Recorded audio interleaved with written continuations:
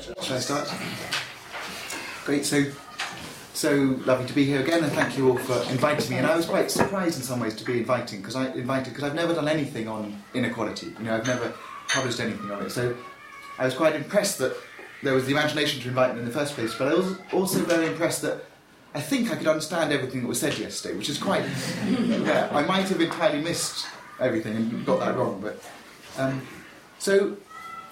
If I don't do inequality, what do I do? And I do something which I think is quite different. I spend a lot of time looking at plants and beetles and capturing field mice and things like that. I'm an ecologist. And so really what I'm wanting to look at isn't so much equality itself, but how equality or inequality can impact the wider environment. And to kind of step back in a way from what I'm wanting to talk about specifically in relation to India, the ways that inequality impacts the environment is really through three metrics, and we discussed them a bit yesterday already. So there's the power metric, so the obvious things that different groups have different power, and that can impact the environment. We see it, the obvious way is that rich people can get more advantage from, say, heavy industry, but also can get the advantage of being able to extract themselves from it. So we look at where heavy industry now is located in the world compared to the people who get the main benefits from it. So there's the power issue. There's also the issue of kind of intensity of consumption, and this is a fairly debated area, but so Jennifer kind of mentioned it a little bit yesterday, but the idea of how people lower in the hierarchy might try and emulate people higher in the hierarchy, especially when it comes to issues of consumption. And consumption and the environment are often, not always, but often very closely correlated by an environmental impact. And the third area is this issue of trust. So when you're living in an unequal society, do you trust the people that you're with? And the way this works within the environmental field is things like recycling. Why should I recycle if I don't trust anyone else going to recycle? Why should I do my bit, so to speak, if I don't trust others? But stepping back a moment to environment, there's 2 points I want to make about the environment. And the first is that the idea of the environment, the kind of a good environment or bad environment, is highly subjective. So there's a lot of people, both within my kind of area, but also other areas, who think of the environment as being you can have a good environment or a bad environment. And really, that's not the case. And when most people think about the environment, they're largely putting it in the framing of what they conceive to be natural.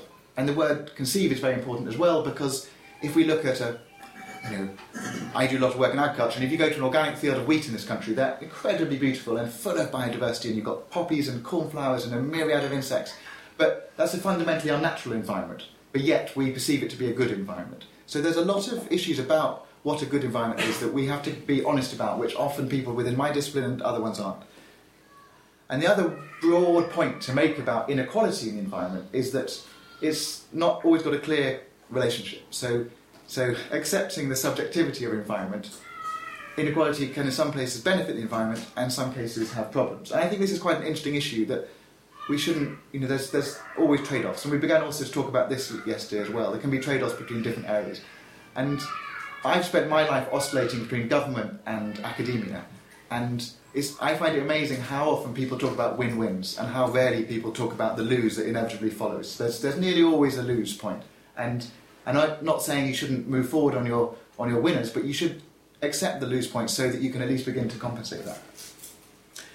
So I now spend my time working in issues to do with India. And when I first went to India, it was a big project with Barbara Harris-White, and we were looking at rice.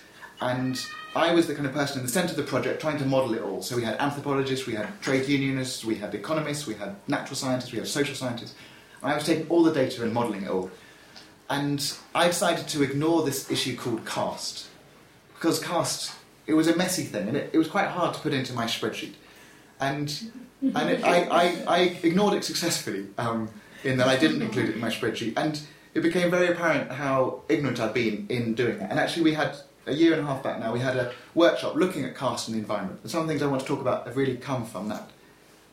But again, the point that I ignored caste is also an important issue in terms of thinking about people like me who work on the policy-science interface, doing a lot of work with policy. We ignore issues like caste and inequality and these wider social factors because they're messy and because they don't fit into the kind of frameworks that we use. And without trying to be arrogant, I think that I talk relatively clearly to policymakers. I give them numbers, I give them clear policy directions, even though those are wrong because I ignore these factors. But yet when I bring in social scientists or anthropologists, they give much more discursive stories, which you can see the policymaker kind of reacting against sometimes. And obviously that depends who you're talking to. And so there's a big, wider policy issue on this. So in terms of caste and the environment, there wasn't any literature on this at all. There was literature looking at where lower castes live in relation to poor environments, but there wasn't any literature at all on how caste impacts the environment, or that I could find. And there's really kind of 3/4 ways where it could do it. There's imposition of behavioural restrictions, and this is especially associated with Dalits. And it's very interesting when you look at some of these. So these can, again, be good or bad. And there's a lot of behavioural restrictions still within the countryside areas of India still. And these can relate to where you can go. So they're linked to issues of your specific geography, your specific occupation, your specific actions, and you can be locked in or locked out of specific issues and regions and areas. So you can only graze on certain areas, or you can't graze. You can't sell your milk to the dairy co-op, or you aren't physically allowed access to certain areas. And this can all have different impacts on the environment. So I'm being very crude here, just talking about all have different ones, because actually there's a lot of complexity to go through here. And this is one of the reasons why it tends to get ignored. And again, one of the reasons it shouldn't be ignored. The second area, and I'm kind of whizzing through these, is in many ways more interesting. And it's what I'm calling voluntary association or voluntary disassociation with specific caste-associated activities. And an example of this is if we look at reservoir management or tank management in India, this was often, especially in South India, a lower caste occupation. And so now you get areas where people are deliberately avoiding doing caste-associated activities. For those that don't work in India, caste is a way of stratifying society where it's hereditary and it's associated with the occupation. And so people are now deliberately avoiding doing caste-associated activities if they're demeaning low-status jobs. And this is having impacts in terms of how your reservoirs are managed. And so we're seeing a really interesting factor where these traditional systems of water management, which in many ways were sustainable, are now not being managed because the people who traditionally their job was to manage them are refusing to do it. And what I find fascinating is that within the animal welfare world, you can tell if an animal, the way to understand if an animal is more or less happy is you make them go through a period of suffering. Chickens don't like walking through water. If they're willing to walk through water to a different cage, you can say they prefer to go to that cage. So the idea of using measures of suffering as understanding of people's feelings is an interesting one. And if you look at, there's a lot of social anthropology, especially by people like Judith Hare and Hugo Gorringe, looking at caste in India, and people deliberately turn down jobs when there's no other occupation, going through periods of hardship with lack of food to avoid caste-associated jobs. So there's a really interesting issue of they're really strongly driven by social status to avoid some of these jobs. The other area of caste and kind of voluntary association or dissociation is on the other extreme. So India is famous for its vegetarianism, and this is associated with the higher caste within the Hindu hierarchy. And food and environment is incredibly closely linked. There's probably no closer interaction between humans and the environment than our food. And there's a process called Sanskritization, where some caste groups or some caste jatis try and pull themselves up the caste hierarchy by taking on attributes of higher castes. And so you see people becoming vegetarian.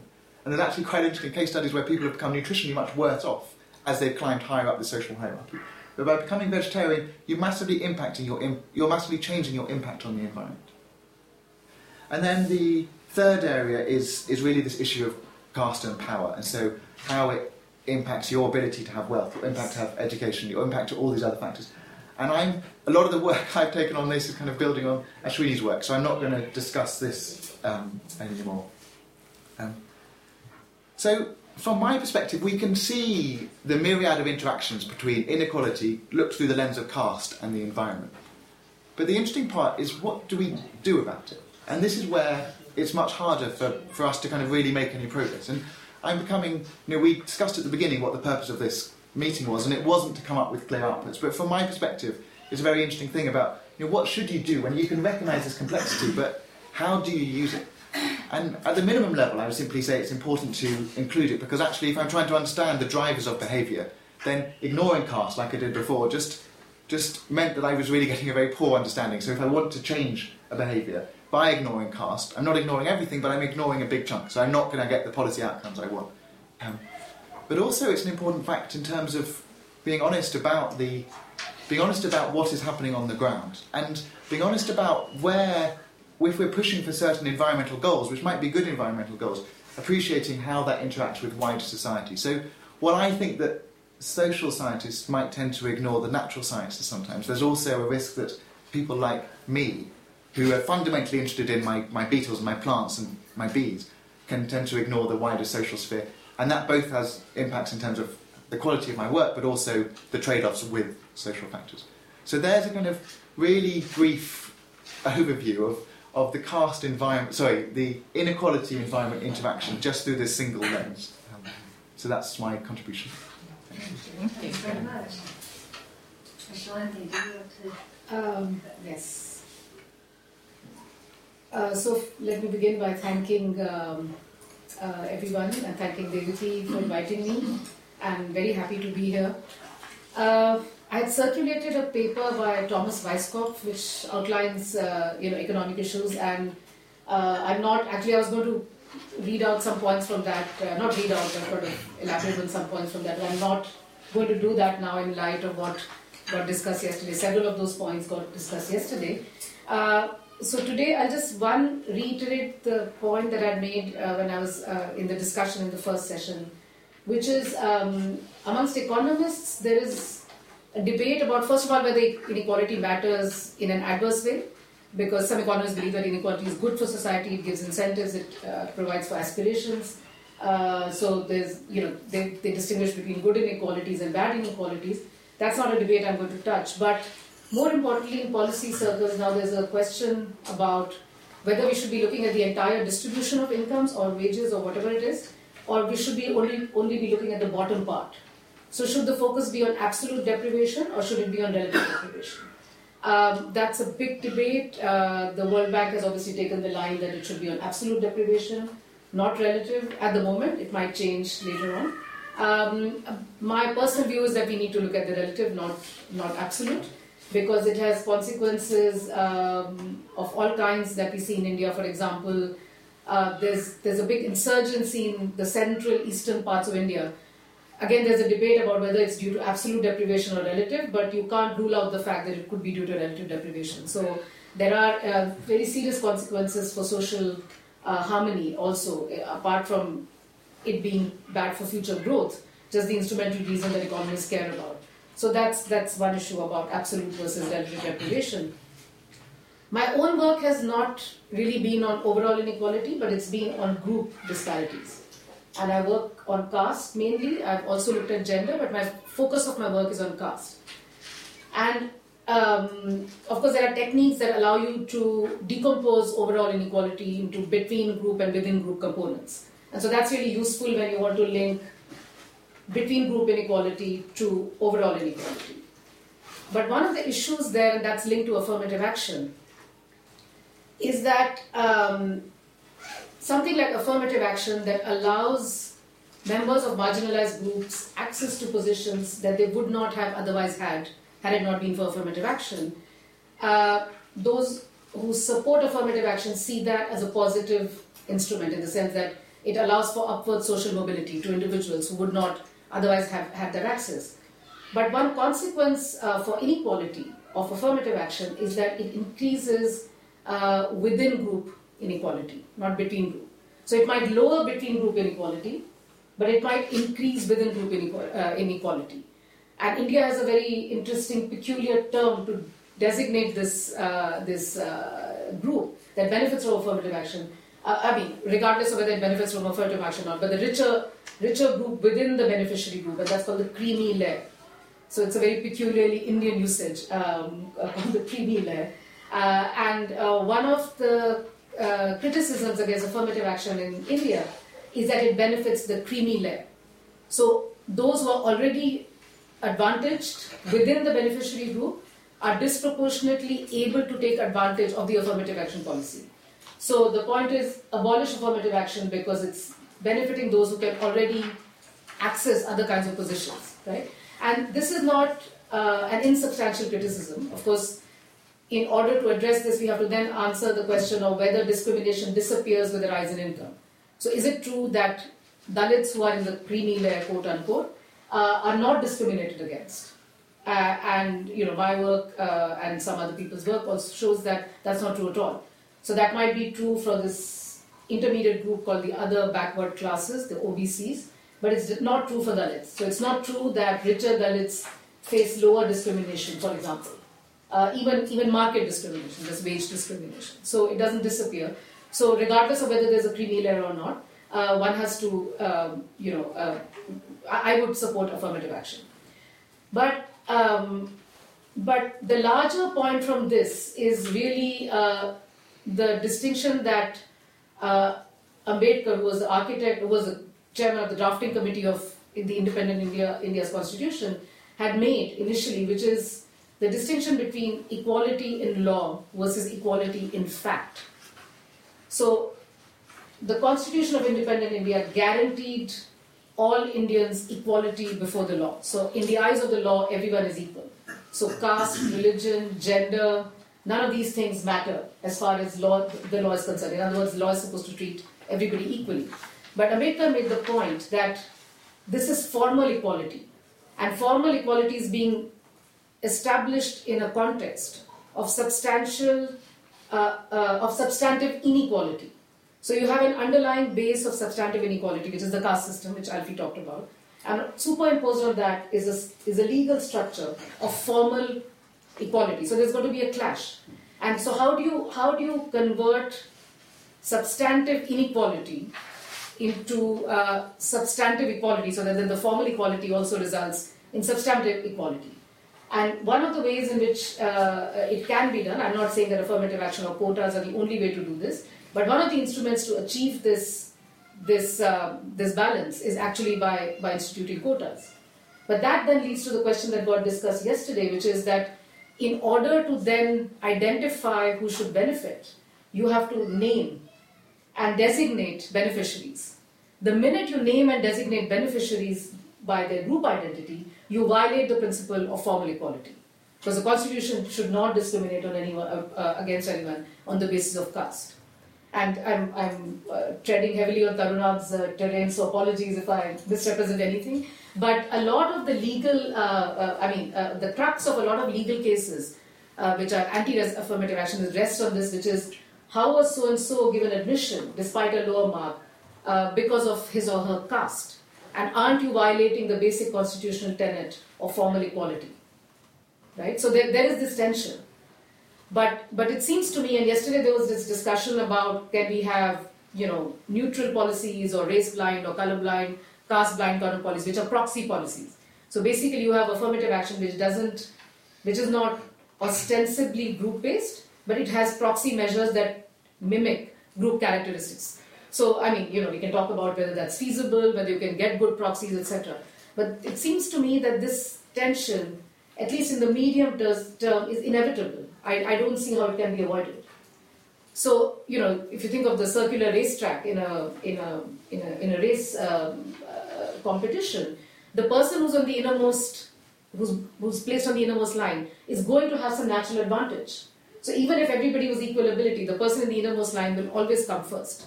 Right? So in order to equalize the outcomes, you have to stagger their starting points.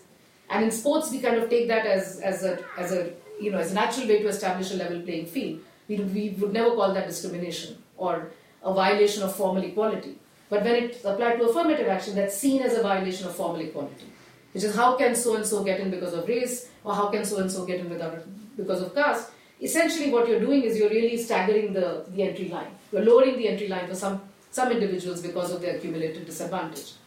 So the point is that when one thinks of policies to address, to establish equality in fact, or substantive equality, one might go through a period when these policies clash with the principle of formal equality. But I don't really see a way out of that.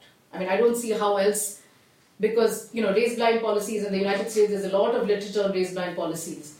And first of all, if they were just very accurately race-blind, like if you could find the perfect proxy for being African-American, then people will figure that out. Right? So then you might as well then say African-American. So because otherwise everyone knows that you're not saying African-American, but these characteristics that you want to institute for example, college admissions are just nothing but a proxy for being African American, right? So people can figure these things out. And if they're imperfect proxies, then members of the non-target groups are also going to get it. So it's going to lower the concession for the target group, which was the original idea for instituting affirmative action in the first place. So affirmative action undoubtedly is not the only policy for equality, but when you think of group-based inequalities, unfortunately or fortunately, it is one of the key issues. Okay, but then there's always the question that it raises is that it marks individuals by their groups. It makes group identity more salient. It increases within group inequality, the creamy layer, and so on and so forth. And I think that all of us who are concerned about inequality have to look at these unintended consequences of equality-inducing policies. Just another example, and then I'll stop, which is there's been a lot of debate in India about equalizing inheritance laws. So they are very unequal towards men and women. So there's a lot of campaign going on by women's organizations. There's research, etc., etc., and there have been major steps in that direction. But in certain North Indian states, it has. It's hard to say whether it has led, because that's a causal analysis and it needs more empirical. But the anecdotal evidence or the journalistic evidence is that it might be a factor behind the increased killings of murders of women. So brothers or cousins of even fathers who don't want to give their property to the women just find it easier to kill them off rather than having to will the property equally. Again, I'm not saying that the causal thing is established, but I don't think you can rule out that factor. So the point is that a particular policy might be instituted for its favorable impacts for its ability to reduce inequality, but it can have very adverse consequences, which is obviously not the intention of the policy. But and I'll speak more confidently about affirmative action, not about inheritance laws, because that's not my area. But about affirmative action, I feel like it's a part of the deal, So we have to deal with it, because not having affirmative action for reasons that it might increase within group inequality will create a situation that's worse than having affirmative action and having within group inequality. And the final word is that social mobility is always seen, upward social mobility is always seen as a positive phenomenon. It's something that's desirable. But an increase in within group inequality is seen as a negative phenomenon. But I don't see how they're different. Right?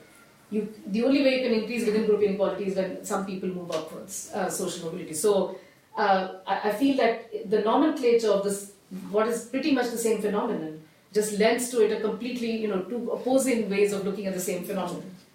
So I call it upward social mobility. Someone else might call it increase in within group inequality. And anyway, there are other issues about data, etc. But maybe in the discussion I'll talk about those. Thank you. Thank you. Yes. I'm on the list. Oh, I'm sorry. Yes, I did realize. Yes, okay, good. Yeah, I'll be very brief. I must confess that I've lost the art of speaking out of notes, which everyone else is doing, which I used to do when I was younger. But now I have to read bits to be sure that I'm on the job. I want to bring in the notion of difference within the understanding or discussion on inequality. And I found it fascinating, particularly because people like Ashwini and Stephanie Seguino and many of us feminist economists have been trying to break down gender equality to stratification and showing that by looking at gender equality as a flat proposition, we are losing out on stratification. So under that stratification framework, I found it important to look at difference. And I found a little piece on difference which sort of helps me to be clear on what it is. Difference is one of the constants of all existence, much less human communities. Even things that are made identical become different by the fact of their separateness. Much has been made of the differences amongst people along racial, caste and ethnic lines, which are simply the consequence of origins. So in themselves, these differences used to be of no importance, but become so when they are coupled with circumstances of inequality. So I want to differentiate between inequality and difference. And right up front is the fact that people can be different on the same horizontal plane, that is, as we just discussed, men and women of Dalit, but there's a difference in the way the inequality is measured. So inequalities, on the other hand, always imply ranking in value, where these terms become applicable. Inequalities are invariably vertical, individuals are up and down a ladder. And that's the main thing, that you can have a hierarchy within inequality, which is based on difference. So I thought we should bring it in, and one of the reasons I'm bringing it in is to bring in a favorite philosopher of mine, who is often not referred to during debates on inequality. And that is the way Gandhi thought of overcoming inequalities. Now, Gandhi is much contested now because the Dalit movement is rising, and they feel that between Gandhi and Ambedkar, Gandhi was sort of not at all in favor of equality for scheduled caste, but he had his own way of thinking that those who are at the bottom of the pile could in fact be leveled, and that is by muting difference and transposing identities. And I love this idea of transposing identities, which is impossible to achieve. But he tried it both in his ashrams, where, just to go back to the Dalit issue of carrying night soil while the Brahmins and upper caste don't dirty their hands, he insisted that those in their communities, the ashrams, the Brahmins would carry night soil just to make the feeling that night soil carrying is not a caste-driven issue. Similarly, he had ideas on men and women, that men should cook and clean and sew, and women should be in political participation. Of course, these are highly idealistic ideas, but the idea was that you try to reach to the human spirit to say you can change yourself if you transpose the other. And why I brought it up was that a philosopher called Ramchandra Gandhi, who many of you may know, who happened to be the grandson of Gandhi, actually wrote a whole book, and he called it I Am Thou. In other words, to put myself in the other person's shoes to avoid conflict. So in terms of interpersonal violence, he calls it transposing identities, which in fact is the broader interpretation of ahimsa. So I just thought I'd mention this, and I was thinking that the great challenge to Hobbes, when men are nasty, brutish and short, is to have Gandhi, who thinks that human beings can transcend their normal instincts to be nasty, brutish and short, and really learn to enter the body of the other in order to level up inequality. It's a very faraway idea, but sometimes I feel ideas are more important actually than programs and implementation, because they remain with us forever. Marx remains with us, Gandhi remains with us. And at this stage, when we are so much in difficulty on how to handle inequality, you heard Ashwini on all these reservations, its difficulties. Sometimes I feel we have lost the ability to look at what can be done by the human spirit, which is more inward. And that's why I thought I'd just bring it up as a completely off-target idea, which has been in my mind ever since I thought of inequality and difference. Thank you. Thank you. Well, first I must apologise for not being here yesterday. I had a long-standing engagement in Manchester examining students that couldn't be rearranged. So probably I will just be repeating points that you've already covered. But since I don't know what we talked about yesterday, I'll just stick to the notes I prepared anyway. I should say that I'm a sociologist. I have worked mainly on Britain and on Western developed countries. I've done a little bit of work with more expert colleagues on India. Worked with Divya Vaid on social mobility in India and caste issues, and with Yugendra Yadav on Indian politics. But I'm not an Indianist. I'm to some extent a comparativist. My best known recent book was called Unequal Chances, which is looking at ethnic inequalities, and that's what I'm mainly working on at the moment. And I'm a member of the government's Equalities Advisory Group, so I try to advocate affirmative action type policies to government and get a fairly stony silence. So what I thought I would talk about, following the sort of the briefing notes, was to contrast a sociological approach to inequality with an economic approach, and partly because there's some quite interesting debates between economists and sociologists at the moment about how to treat particularly issues of social mobility. I should say straight away that I'm going to be slightly caricaturing both sociological and economic approaches. Economics, at least, is a relatively unified discipline, so I hope I won't be caricaturing it too much, but sociology is incredibly diverse, and there are probably as many approaches to the study of inequality as there are sociologists. So I'm just going to be talking about some of my pet hobby horses from a sociological point of view, rather than, there is no one single definitive sociological approach. And I also noticed that almost everything I've got to say was in Tom Wisecott's paper that Sweeney circulated. So if you've read that, you probably know, you already know what I'm going to talk about. I'm going to make sort of a few brief contrasts between my sort of stereotypes of an economic approach and a sociological approach. And the first one is inequality of what? And then I want to look at the units of analysis, how is it measured, and what are the, if you like, the underlying mechanisms which lead inequality to have its effects. And there's probably a preliminary point, which you've probably discussed already, about why I'm interested in inequality. And again, I think there is to some extent a difference. I mean, Tony, my good friend and colleague Tony Atkinson, who is one of the people who put economic inequality on the map, was very much interested in his early work in inequality from a welfare economics point of view. In other words, it's a normative point of view about the fairness or unfairness of the way that some people have greater, or some countries, some groups have greater access to the world's resources than others.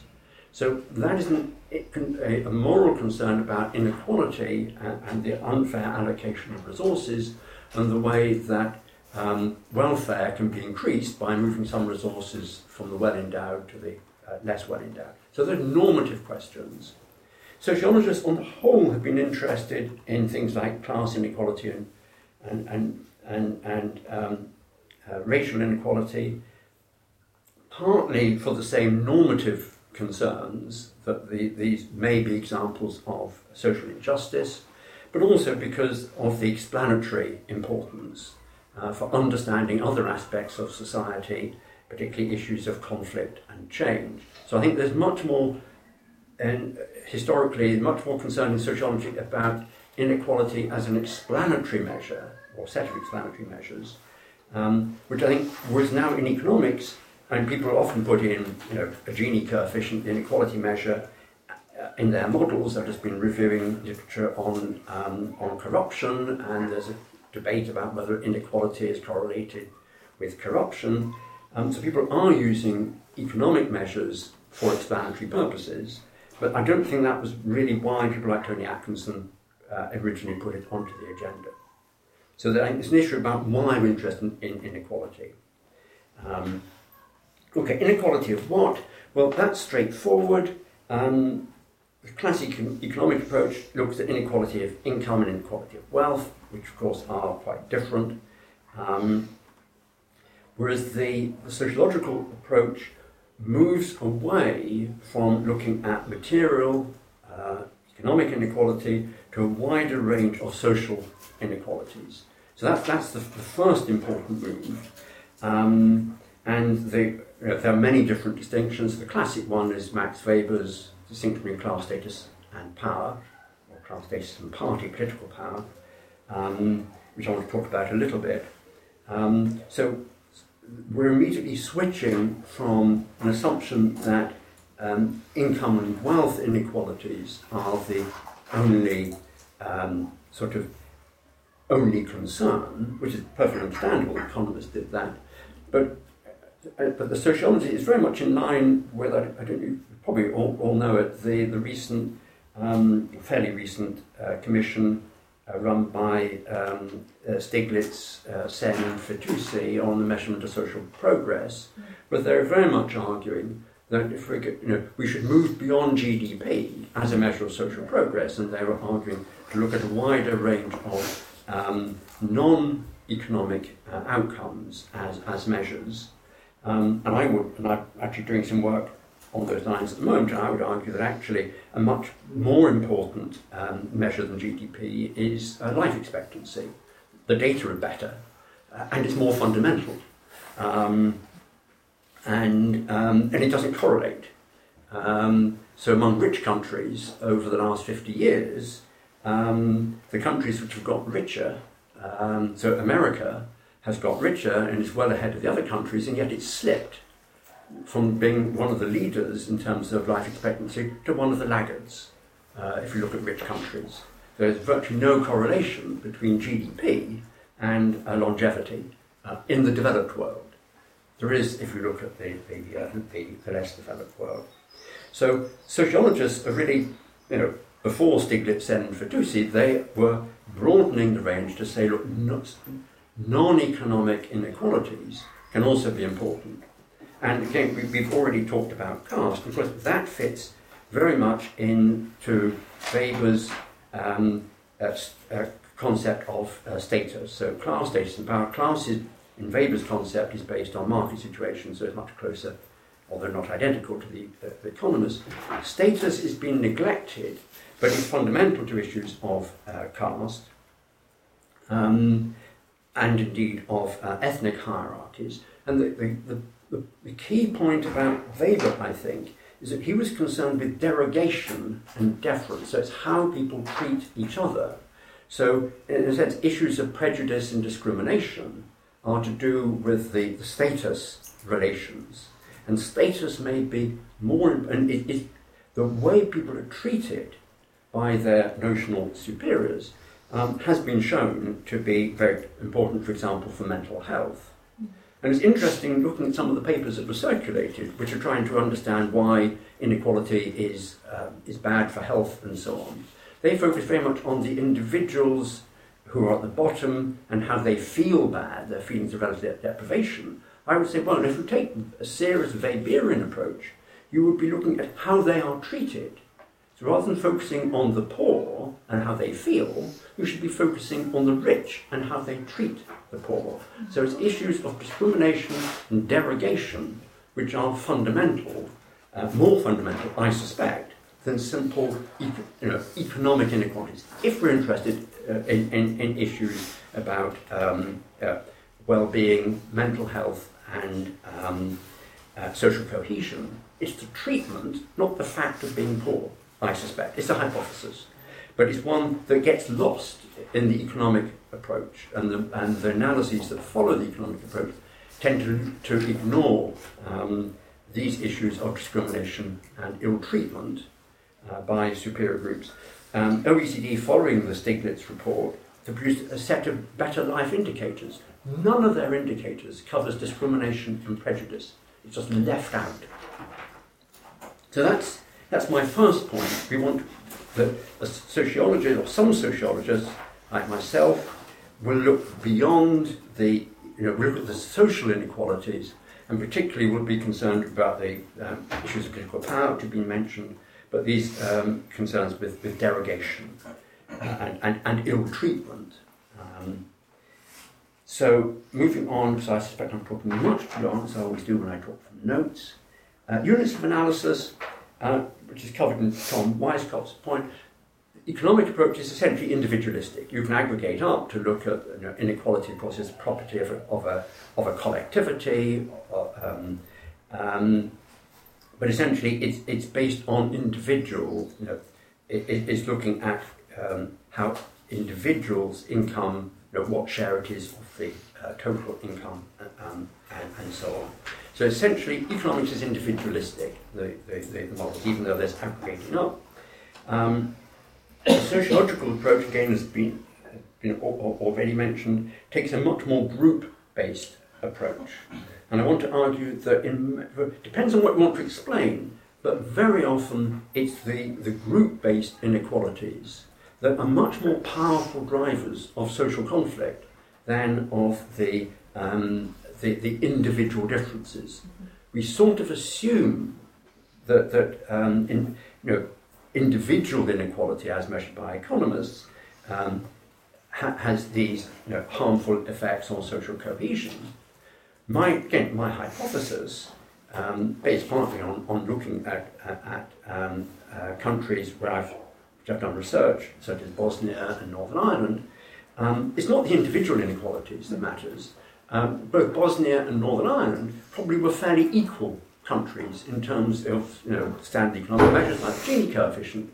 What was important about those countries is that certain groups, Catholics in Northern Ireland, as a group, shared a common situation of disadvantage relative to the superordinate group of Protestants, or again the Bosniaks in Bosnia versus the Bosnian Serbs. So it was issues of group inequality and the sense of injustice and group processes based on the group differences which were the drivers of the conflict. It wasn't the individual inequality. So there's no necessary link between the level of individual inequality and the risk of social disorder and social conflict. Group-based inequalities tend to be much more powerful. And a sociological approach would also emphasise that it's not just that some individuals have more money than others, and C. Wright Milson's classic The Power Elite emphasised social connections between the different elites. The fact that, and of course this goes back to Marx, this idea that elites, they're not just a set of atomised individuals, as in my stereotyped economic approach. They talk to each other, they work together. So Mills talked about the linkages between the business, the political and the military elites, and the fact that those came together to form a unified elite. And so sociology is essentially about the role of social relationships and the ways that those can make a difference over and above, if you like, the simple individual inequalities. And you could argue, again, another hypothesis, but following a sociological approach, that strong ties between members of an elite or members of a subordinate group can act as a kind of a multiplier effect.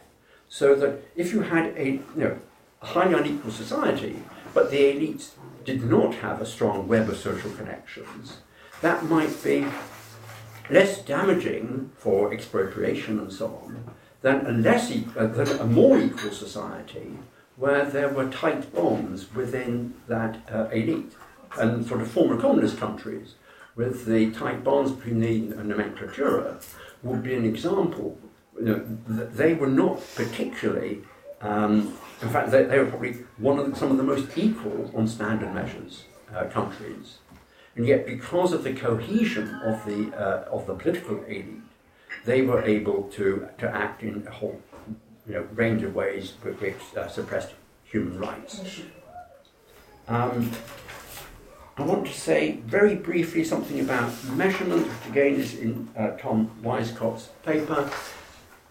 I was at a meeting with various economists at the British Academy a few weeks ago, and they're talking about how inequality had risen sharply in the 1980s, and then there's been no increase in inequality in Britain since the early 1990s. Inequality, they said, without any caveats or qualifications, has remained pretty constant since the early 1990s, which is true if you measure it by the Gini coefficient, or if you look at the ratio of the 90th percentile to the 10th percentile. It's true, the ratio hasn't changed. Absolute differences have grown enormously. And it may well be, and again this is in Tom Weiscott's paper, that it's the absolute differences that actually matter. not the relativity. It's not that you earn 5 times as much. You don't live you don't form a gated community, but you've got earned 5 times as much. It's because you've got enough extra money, an absolute amount of money, that you can afford to do it. The ratio may not be important for these issues of how elites work together and how they treat the poor. So I think that inequality is actually absolute inequality is continuing to increase. That means the social distance between elites in Britain and ordinary people are growing steadily wider, which is why the elites are neglecting the interests because they're unaware of them. They don't meet the people. So widening social distance may be an important driver of how elites behave. And that's not to do with the ratio, it could be to do with the absolute.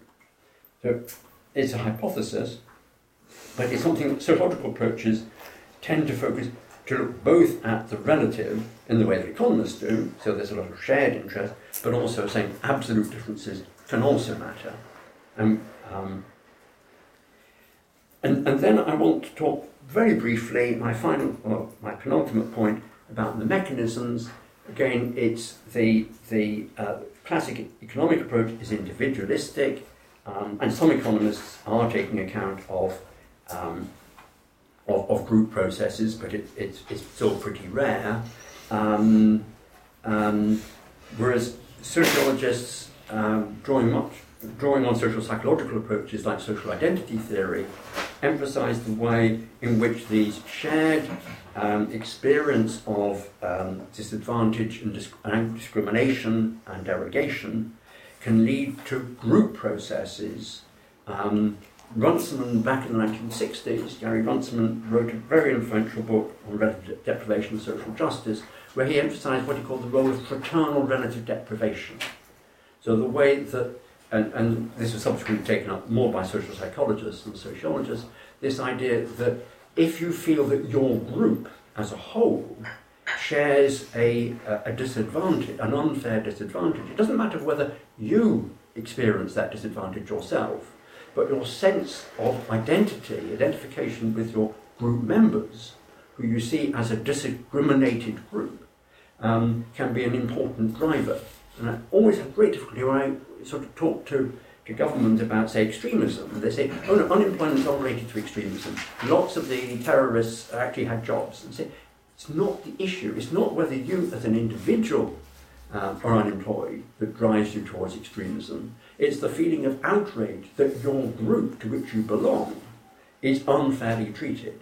So it's these issues of the social response to the inequalities, which are often the group inequalities, not the individual inequalities.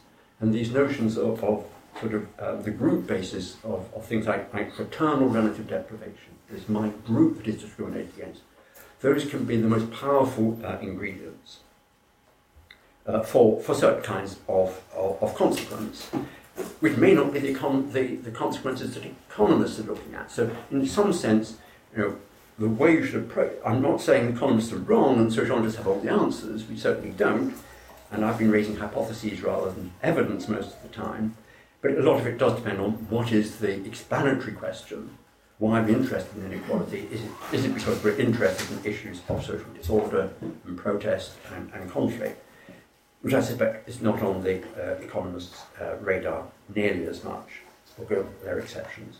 And then finally I want to say, but actually there's also an important way in which the economists are far superior to the sociologists, and that is they actually have produced these measures. So I can go and look up the Gini coefficient for 100 different countries.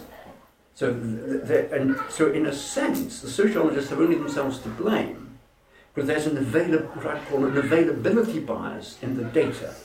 So it's easy, if you want to do large scale, as I do, quantitative analysis of corruption and its incidence, I can go and plug in the Gini coefficient because it's there and it's been measured. It may not be the right measure, but it's available, and I don't have to do any work. And I can, reading some of the papers, you can get the Freedom House measure. It's not an academic one, it's a political lobbyist measure. but it's there, and we can say it's a proxy. Sociologists have been very bad at actually producing the data, measuring the things I've been talking about, which is why, in a sense, we go on using the Gini coefficient to attempt to predict incidents of corruption or other issues of trust and so on, even though we know it probably isn't the right measure, but an available measure beats all my sort of abstract arguments in favour of measures of social distance and derogation. Until we get those measures, the economists will be winning the practical argument, if not the intellectual argument. Thank you. Thank you. So we've heard 4 rich presentations there. I see Elka already wants to comment. No. Just a reminder for the non-economists in the room with the Gini coefficient, please. I don't know if others blanked there, but just a quick footnote on Gini coefficient. Right. I'm not going to try and explain a Gini coefficient, but it's the most commonly used measure in economics, but there's a whole set of measures which all tell more or less the same story. And so I also mentioned the measure, the ratio of, say, the top 10% to the bottom 10%. And so it's a more technical version of that kind of measure. So in Britain, if you're in the top 10%, you're probably earning actually quite a modest sum of money, say 80,000 a year. If you're in the bottom 10%, you're probably on 10,000 a year. Ratio of the 80 to the 10 is 8. So it's a measure like that. It's a ratio based. Can I answer that? Yeah. So the formula is complicated, but the idea is that you do a pairwise comparison of income. Supposing you're measuring it vis-a-vis income. So there are 100 people in the economy. So you compare every pair, individual 1 and 2, 1 and 3, 1 and so on, right? So that's how it's arrived at. And basically the point to remember that is it takes a value between 0 and 1. 0 is when it's in a completely equal society, Gini coefficient would be 0. Yeah.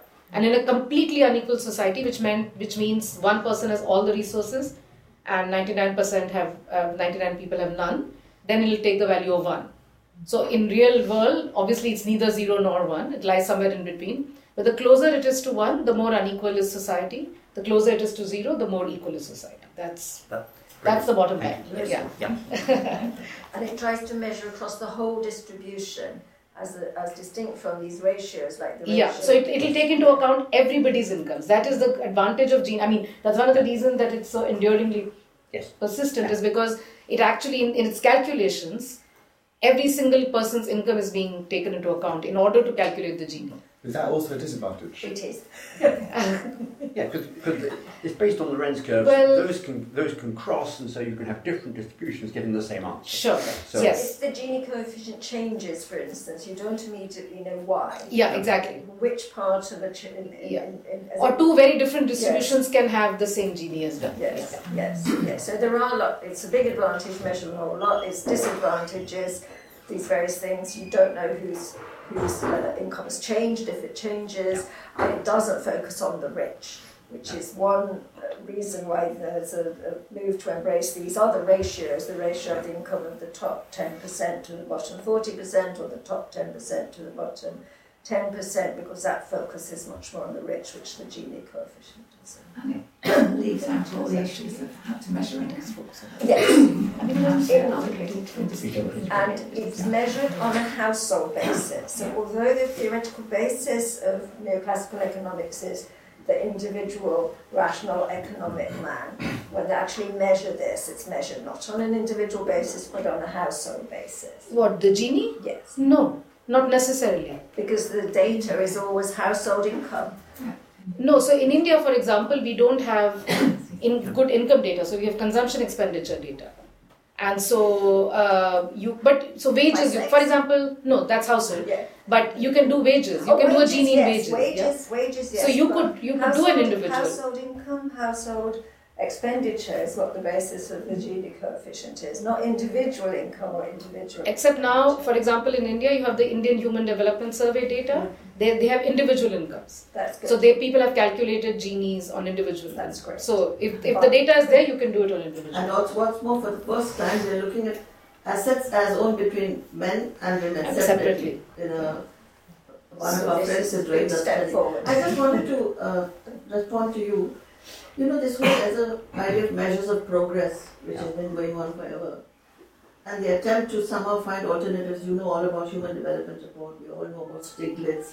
We know about what they tried, Amartya Sen and others, group that tried to go alternative. It doesn't work because I've also been struggling against the GDP and how it's measured. And I've read all the stuff about how it doesn't measure what we want it to measure and how it distorts. But that hasn't taken off because the GDP has become such a conventional measure. Every time I go to the top and say, why not? They say, but listen, that's there. And I can't shift. Like with Indian statisticians, people like Ashwini and I have been struggling for decades. But what I wanted to say was that we as feminist economists, are perhaps the first who really tried to reorganize the indices. In fact, Diane and I have co-edited a book which actually has a title called Harvesting Feminist Knowledge, Interrogating Progress. And we really looked at measures of progress. When you disaggregate according to gender, you get a much more interesting, rich territory from which you can look at what is progress.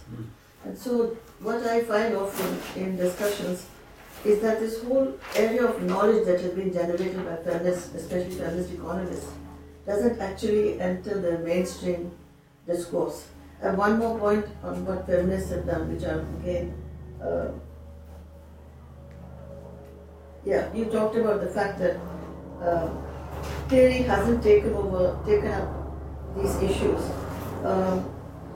The group work hasn't entered it. Among feminist economists in India who are working with the working class, the working class doesn't fit in India, the workers. Yeah. There's no such class. There's a lot of intersection between those who are organizing women workers into some form of union and picking up from them ideas of what should be economic policy, what should be measured. And many of us have written about that in EPW and others. So I just want to bring to the table the fact that there's a whole rich field of researched knowledge which is between activism and theory, which has not actually come on the table even here. But we should really, when I say should, it's a bad word, but it's just that it has to be put on board. And I want to put on board the fact that indices have been a preoccupation amongst all of us.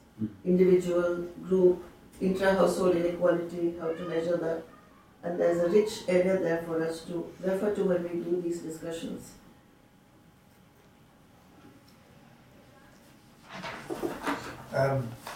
Just trying to connect the excellent papers today with some of the discussion yesterday.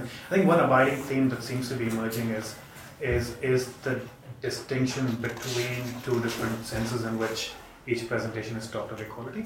On the one hand, thinking about what might be the old left individual class concerns, and on the second hand, the status-based group dimensions of inequality. I was just thinking, it seemed to me, as a lawyer, and I'll speak in my presentation later about how the law uses completely different tools to address the two, they're not seen as similar. I'm wondering if that distinction is as clear in the other disciplines or not, because thinking back yesterday's discussion between Roger and Martin, you seem to be primarily talking about individual welfare and priority there, whereas you brought in some of the group concerns. So I was wondering if some of those debates were not real disagreements, but talking about two different types of inequalities, and maybe we actually do need different conceptual tools to engage with both of them. So you said that the economists and sociologists are dealing with it. Maybe they are both just different. One, if I might just add to that point, one way which is sometimes talked about is horizontal inequality and vertical inequalities. Vertical inequalities, these inequalities in income and wealth, measured by things like Gini coefficients or ratios of top to bottom. And there's this horizontal inequality, which is these group inequalities, these status group inequalities. Somebody like Francis Stewart in Oxford has done quite a lot of research, I think, on these issues of horizontal and vertical inequality, and particularly in relation to conflict, and I think concurs with the point you made about conflict and what she would call horizontal inequalities. But I wouldn't want to call them horizontal. I don't like that label. Because in a sense, and you know, going back to Weber's class, status and power, these are all different vertical, hierarchical distinctions, because status or caste is a classic example, where you have the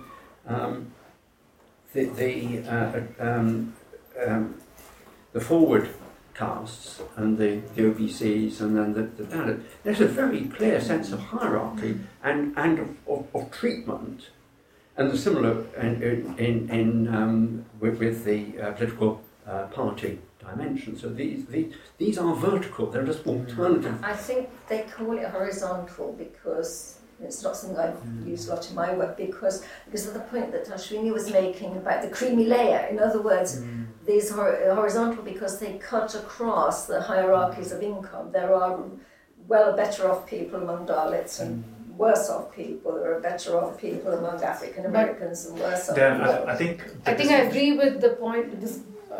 Because the point is that by calling it horizontal, it gives the impression that the groups are somewhat comparable, and you're just looking at the rich and the poor within the groups, and that seems highly problematic. I think was it your paper that uses the two terms? One of the papers yes, we did use it, because that is exactly something that's used by economists. Yeah, so I thought I get what you're saying, but I don't like the labels at all. I also don't use the word horizontal. Yeah. But another thing that I think we were mentioning yesterday about horizontal versus vertical is the way it's pitched is that the vertical ones are inequalities of income and wealth, but it seems that that where gender equality and ethnic inequality, they're not inequalities of gender and ethnicity, they're inequalities of income and wealth by gender and ethnicity. And so it seems that a lot of debate is that we're either looking at income inequality or we're looking at gender or we're looking at ethnic.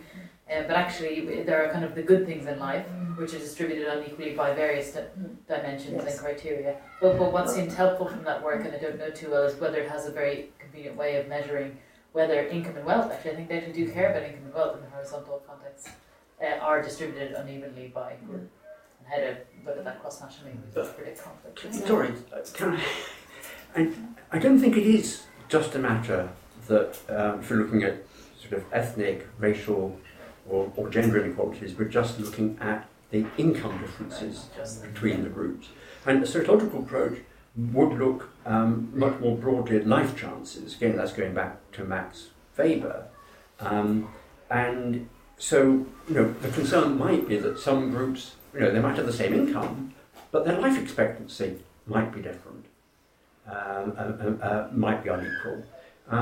So I don't want to privilege the economic differences between groups, and it may be the insecurity. It's not the fact that my current income is higher or lower than that of some other group, but my security or my risks of unemployment might be greater. So the sociological approach says there is a lot more going on than just income differences, and so when we look at class differences, we construct classes on the basis that the higher level classes are indeed have higher income, but they also have higher security of tenure. They've got greater access to a range of non-economic benefits, so that it's a much broader conception of life chances, not just income. And that fits in exactly with the Stiglitz approach, to saying there are, if we're looking at it's identical as measures of social progress. We want to take account of a whole range of issues of quality of life, and income is only a poor correlate with quality of life. So that would be my bottom line. No, I absolutely. want to challenge two of those propositions. Firstly, when you talk of group, I just want to give illustrations from India, for example. Take one, they are looking for reservation for women in the parliament. Yeah. Just to give an example. Yeah. And the people who are protesting are the men in the parties which are representing the lower caste or the OBCs and the scheduled caste. And why are they?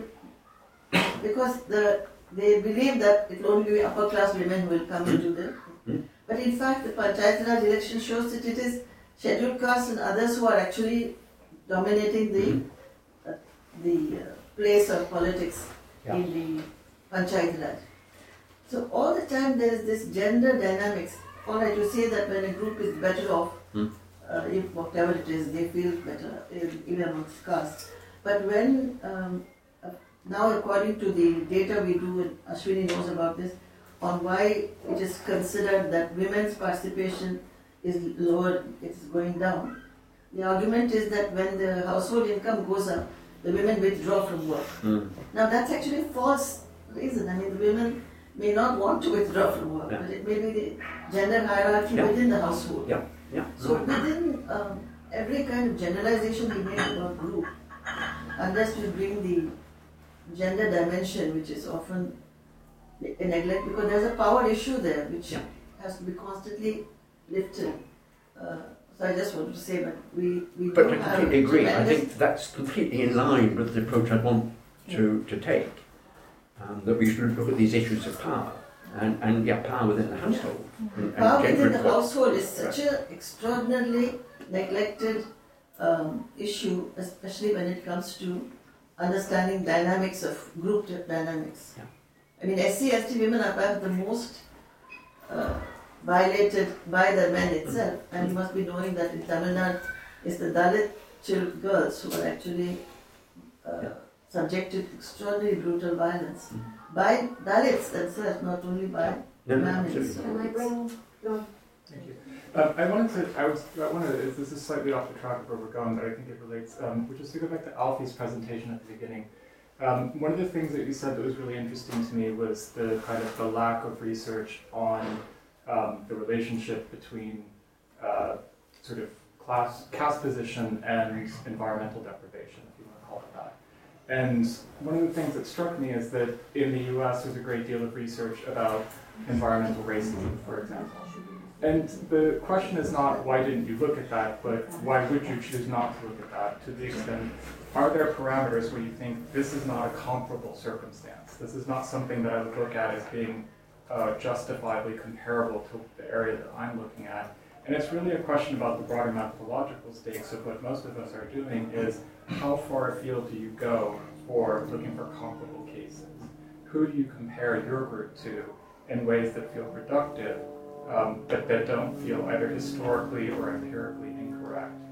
Or do we just sort of do that by instinct and often turn to a nation state as the boundary for our research? So it's just a broader question about methodological decisions. It's a really good point, and that's all the literature, and it's not actually that big a literature on environment and inequality. Not all of it, but nearly all of it is from the States on this issue, and that's where a lot of the kind of framework comes from. So I would think that would be. I find it a very useful kind of place, and I take a lot of work from that and kind of try and take that forward. But I was really surprised by. So I've got. I think that's a really useful thing to take forward. But obviously, there's some clear differences between caste and race, and part of those are, especially if you go to places like North India, there isn't a visible difference, and so there's an interesting thing of the where caste can change. If you're on Delhi Metro, you can't categorise the person next to you according to their caste. So there's clear differences as well. So I always think that the thing that's interesting about the dominance of the literature coming from the States is not how much there is there, but just how little there is everywhere else. So the main search engine you use in my field is called Web of Science, and it's if you put caste and environment in, you get several 100,000 hits. if you take out the word insect, then you lose them all, because caste is the only way that caste and environment is looked at is in terms of caste between different termite groups. So it's interesting. So we talk about different castes within those. So I was just amazed by how it hadn't been looked at before. So yeah, I haven't got much to add. I agree with. But do you think it would be legitimate to take the example of environmental racism in the US, the resettlement of communities or the kind of deprivation around industrial zones, as being comparable to what you're talking about in an Indian context? Or do you think that that's kind of a sort of a bridge too far to make the comparison? So I don't see why it's a bridge too far. So there's been a lot of interesting. There's always been a big debate with the environment inequality issue about kind of the chicken or egg one. So was the environment bad and then poor low status people went there, or were there poor local status people and then we put our big dirty polluting mine in? And all those. So from the States, you see increasing evidence that actually you've got a low status community, and that's where you put your motorway. That's where you put your smelting plant. That's where, and those kind of things are directly, that's as. I mean, I'm very aware I'm talking outside my area, but to me that seems an issue of social status rather than something which is different between caste and race. So I wouldn't have a problem linking those. Can I just? No, go ahead. Well, I just wanted to intervene in this methodology exchange from my discipline's point of view. Then can I just insert a footnote to what Falfi, because this was just directly. So I don't know at all whether this is relevant, but there's work on tribes and environmental issues. So, for example, tribals live in environmentally rich, so natural resource rich environments. So a lot of debate about extraction, dams, resettlement, etc. Not so much about caste, but about tribes. So there's work on that. I don't know if that fits in, but... Yeah, so there's a lot of work. I think if you look at the tribal issue, there's a lot of issues about how tribals aren't compensated for action, and there's some really interesting work going on now about how tribals are no longer being the kind of romantic image we have, and they're being once they've got the rights to it, there's a lot of sale off of natural resources and they're getting the money. I mean, I don't know if that literature fits into this discussion. I don't know. I'm just. But can I add to the methodology? Yeah. So in comparative law, it's a huge question. In the US, to introduce an inequality dimension to our scholarship, the US is just so extremely dominant in producing intellectual discourses. It's so extremely insular and inward-looking in not, at least in my discipline. American law is only interested in American law, but not hesitant to export those frames around the world at all, and it has an extremely distortionary impact on, the American legal system is a pathological legal system, right? But that performs this modeling function around the world with very serious and damaging consequences. So at least in comparative law, people become a lot more cautious about. I look at the US, but mainly to say how not to do things, and so comparison can be insightful, but you have to be cautious about the power within scholarship as well. Well, it was in a way a response to the question about difference, because there are the questions of within a particular community there are differences within the community, but also internationally there are differences between specific national histories, the way that law is developed in the United States as opposed to the way law developed in the UK or India, the difference between statutory law and common law, whatever. All those differences matter a great deal. And it seems like even within the context of thinking economic history or cultural history, the kind of ever-looming presence of both the nation-state and also the ever-looming presence of what you just said for everyone here probably, the overweening presence of a US-based scholarship as the kind of dominant model for the way that many people think, at least in this century. That seems like an important aspect of the question of inequality. Anybody, I'm just looking around to see anybody who hasn't spoken yet would like to. Right. There's a number of things I'd like to say, perhaps to be on the table for later. One is a very interesting question about comparative method, and about whether you compare the most similar cases but with one dimension difference, or whether you go for the most difference, which I think is interesting. And your point about history and context, etc., which I might talk a little bit about maybe later. Secondly, Anthony said something very, very interesting, I thought. Well, he said a lot of interesting things, but particularly for us trying to think about interdisciplinarity, I think you said it depends on the question you want to answer. And I wanted to add to that, and your theoretical perspective.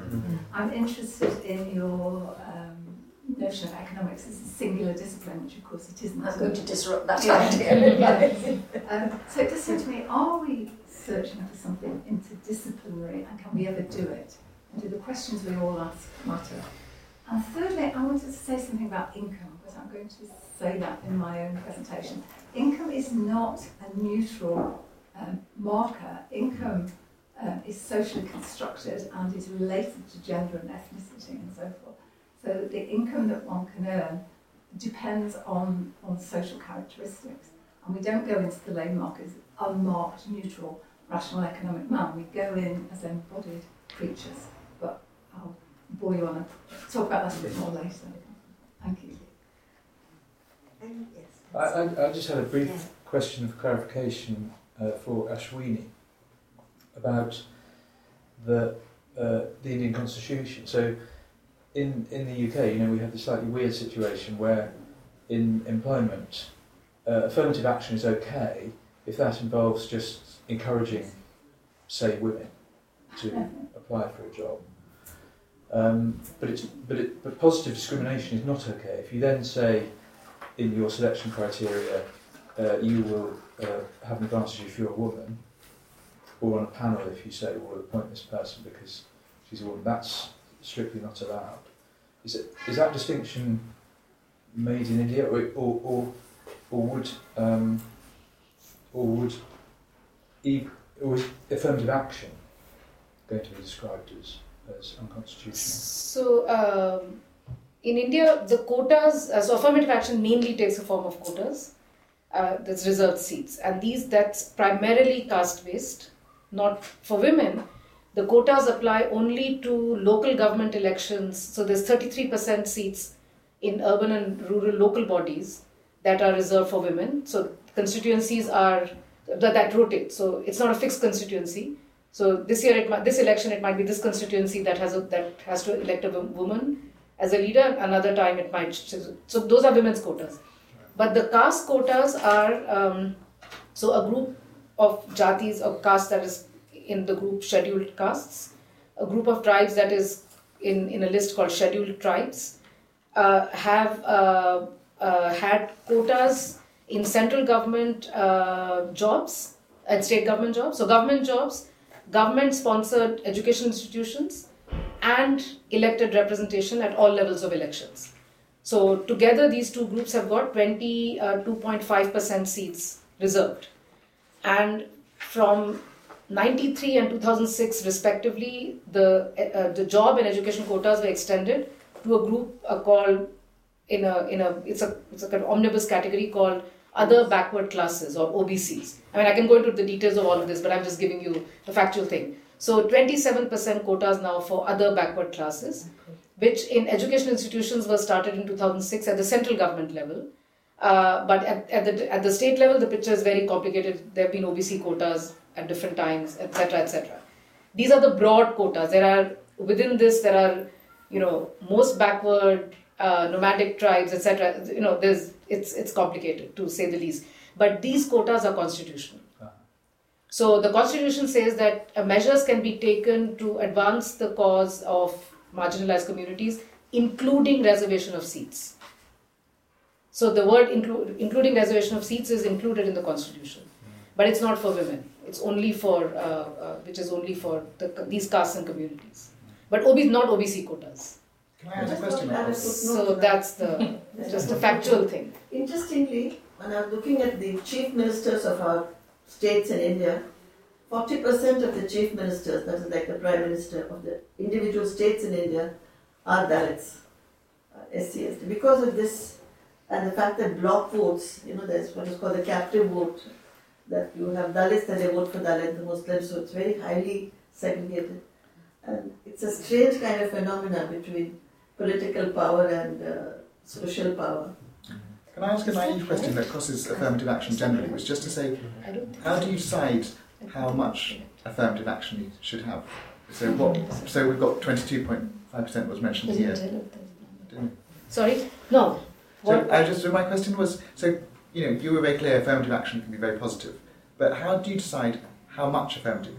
How big should the quota be? Okay, can you go too much? So for the scheduled castes and tribes, it was. I mean, normatively. How much should it be? So that's what I'm just. Oh, sorry. Yeah. So the point is that for the two communities, it was supposed to be proportional to their share in the population. So the share is no longer 22.5, but it was at one time, and so that's stayed on. And in West Bengal, it's really high. So this is national. Yeah. So every state has very different. So for example, Punjab has a very high proportion of. But as I talk in the talk that I gave at your center, the point is that if you have a national quota, then you just keep it fixed rather than going. Because in India, you'll go. If you varied it by every state, then it'll be very difficult to implement. So that's the idea, at least. Whether it is or not, nobody knows because we haven't done it that way. So the quota is uniform for the entire country, despite the fact that the underlying population distribution is different for every state. The 27 for OBCs is a very peculiar thing because their share in the population, first of all, the census still doesn't count the OBCs. So you don't know the exact share in the population. So you only have estimates from sample surveys. And they range from 40 to 41 to 44, depending on which sample survey you're talking about. But the number 27 is related to nothing really. The reason, what it's related to is the view that quota should not exceed 50%. So if you have 22.5% for SCs and STs, then what is the number that will make it less than 50? It's 27. Now, having said that, certain states have quotas more than 50%, but that they have to get an exemption and they can implement a quota greater than 50%. So it's complicated. That's the bottom line. but the idea is that it should be proportional to population. But if you examine the 33% for women, then it's obviously not proportional to population. So I'm going to ask Francesca now, but she hasn't spoken before, and then I think we'll have to call the session to a halt. Yeah. I had a few points. So in the UK we don't have quotas for. We have had. Or we have had. We have had quotas in law in Northern Ireland for access to the police. 50% quota for Catholics. It's not true that in British law you can't have quotas. What about 11 plus? Years and years ago, it was a quota for boys because that's right. Girls were cleverer than boys at 11, more mature. Passing in large numbers, so they have it's also true. Yeah. It's also not true that. Okay, Francesca, you have to go ahead. It's very exceptional to have a quota. We have women-only shortlists where parties to select their candidate to be an MP in a particular area. Say we're only going to have 5 candidates and they're all going to be women, so therefore the candidate would definitely be a woman. And I think there's something around the idea of the critical mass that you need in terms of representation, and sometimes the critical mass is often talked about as around a third, as to when the shift in power and the ability of that group in those dynamics to influence is around there. That's the 33% comes from that, yeah. But I was also thinking about in British politics, there's still very much power imbalances between different classes, as there might be in Indian politics, but we don't have the same way of identifying particular classes as we do with the caste system. So it would be a very interesting way to think about how can we challenge those different types of class inequalities, or who is represented in politics in a society where you don't have such personal identity with a class, or how you would label people basically as to say we need more of these people or more less of these people.